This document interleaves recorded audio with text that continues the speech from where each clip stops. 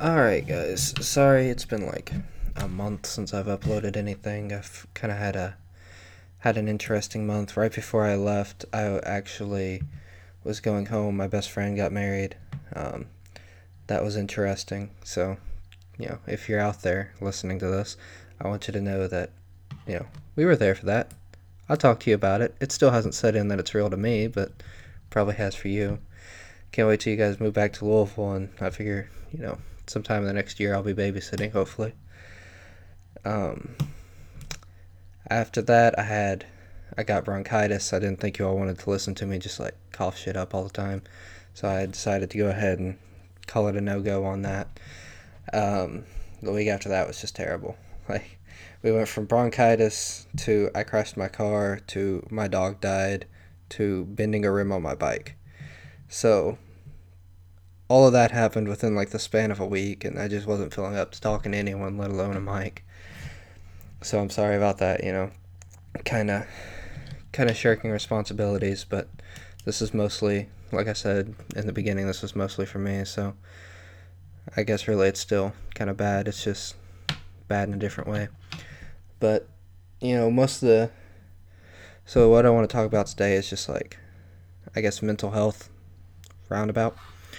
Um, because going through this, like, and the sun's gone, so seasonal depression's gonna start kicking in for people, and just life sucks sometimes, so you get depressed doing that, and the various things that go on in life, you need an escape, and people need to remember that our bodies were made, through constant combat, right? When we lived, 20,000 years ago or whatever, we weren't living in the lap of luxury. There were things constantly attacking us. There were high amounts of threats everywhere, right? And so I think part of the problem that we're seeing today is that our body is built up and it's ready to constantly react to those threats physically, and the threats aren't physical anymore, so we don't know how to react to them. I think that's why you're seeing such an anxiety epidemic. Did I just say academic? Epidemic.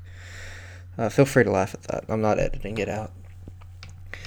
But moving forward from that, the thing that I think that would help a lot of people, and this is going to be not really scientifically, well, it is. I just don't feel like doing the research at the moment to like really put the stuff together.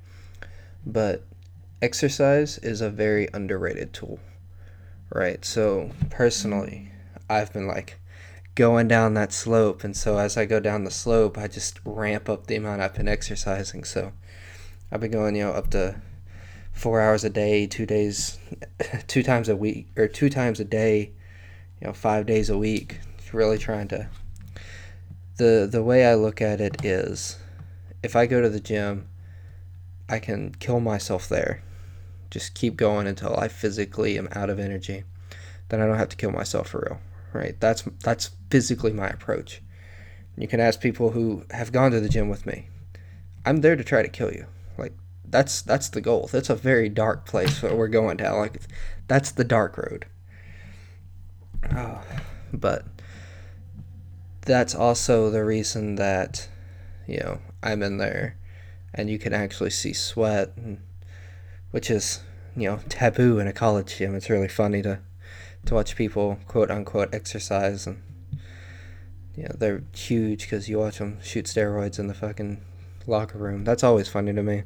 It's like, if I'm gonna do steroids, I'm gonna fucking kill myself for 3-4 hours at a time. And they're like barely working out, but they make great gains from it. It's really annoying, but I guess not my thing to say, since it's not my decision. But the thing that happens when you start doing those is, you get the endorphin rush, so that's always nice. Um, After that, though, you burn off excess energy, so you'll start to sleep better, which is really nice. You'll start to feel less anxious because your body is not producing as many anxiety hormones, because it feels like it's already dealt with the threat for the day. So you can your brain kicks in and you can start dealing with things you're on your own, right? Right, and some of the other stuff they found is that, running, hard exercise, something that really gets your heart rate up helps improve short-term memory. So running before or after you do like homework or study for a test, really good for you, especially if you actually want to remember it, versus cramming for 24 hours, not sleeping, and then just walking straight into the test. I mean, most of you guys have probably done that and got there and not remembered something that you literally looked at 5 minutes ago, because I've done it. It's stupid. It's really annoying. You're sitting there like trying to channel the force, yeah, I can see the page and it's not there. You're full of shit. But but you sure do try. But the thing that a lot of people don't realize is that working out doesn't make you feel like you have less energy, even if you go balls to the wall hard at it. It cleanses you and makes you feel like you have almost a clean energy, right? So it's kind of like, not to dip into global warming, climate change, all that, but it's kind of like the difference between running diesel and then running like solar power. If you've been in a regular car, you can hear the motor, it's turning, you feel that it's happening. That would be like what it's like living like a regular sedentary lifestyle. It's like your heart and your breath and the way you move and your joints, you can always feel everything going and grinding and moving. Whereas if you exercise a lot, your body gets used to it, it has a peak level, and then you're operating well under what it's ready to do. So you don't feel it. Like, you don't hear, it's, I guess it'd be like an electric motor, right? You don't hear things. You don't hear the motor running. You kind of hear the tires, but that's about it. That's about 30% of the noise a car makes, so it's not really that big of a deal. It's a creepy experience the first time you turn one on, and it's a kind of a creepy experience the first time you get adjusted to working out, because all of a sudden you feel like a goddamn animal. You're just ready to go all the time. Like, your body has so much energy, and your brain's focused, and you're clear, and you can think. And the thing that I've noticed is that those are all things that people are complaining about not having in the modern lifestyle. And so then they're like, well, surely there's this one fad thing that can fix it all, and that's why we have 47,000 fad diets every month, and it's just such bullshit, because the only way to take the chaos of the world and turn it into something you can manage and deal with and feel good and actually progress in life is through discipline and hard work. And that's something that we've known for thousands of years, but because we knew it before the year 1993, it's not allowed to be talked about anymore, right? And that's kind of if the 20th century was discovery, the 21st century is refuting what we know. And that's not always a good thing, right? Like, it would be stupid of us to, like, vacciners, people who think, oh, no, I'm not going to vaccinate my child. It's like, that's stupid. The idea that pharmaceutical companies are trying to give every child in America autism by, putting certain things in vaccines. No, they're not. What they're trying to do is put baby coffins out of business, because, you don't want children to die of diseases that we've already cured and are preventable. So maybe we just do the thing that we can.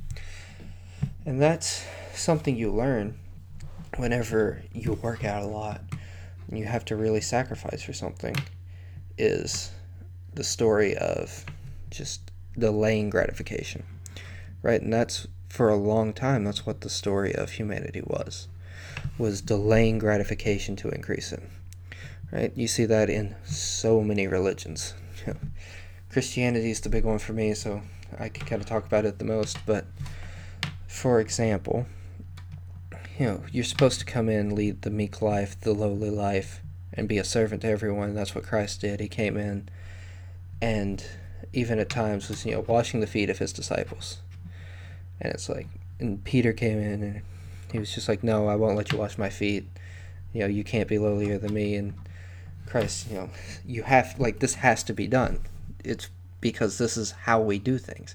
This is the story of how you become greater. You delay satisfaction, you humble yourself, you put yourself in a position that you can grow from and serve others. And I think that that's something that we're not doing anymore, right? And then the people who are doing it can take it to extremes, right? You have to be very careful about taking anything to an extreme. So you don't want to get to the point that you're, sacrificing everything just to say you're sacrificing everything, because that defeats the purpose of it.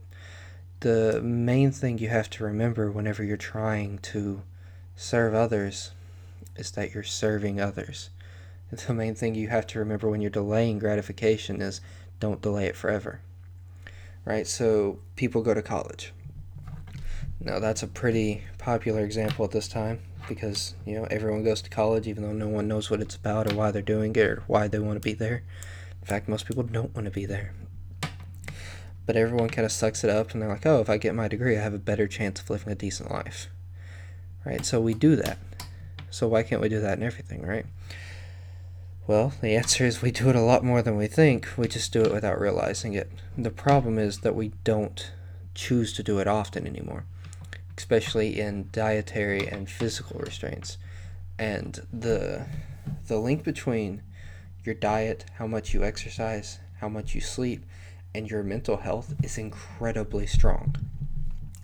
So if I think everybody's experienced this. They've ate like shit, slept like shit, and not done anything, and they feel bad, and they can't figure out why they feel bad.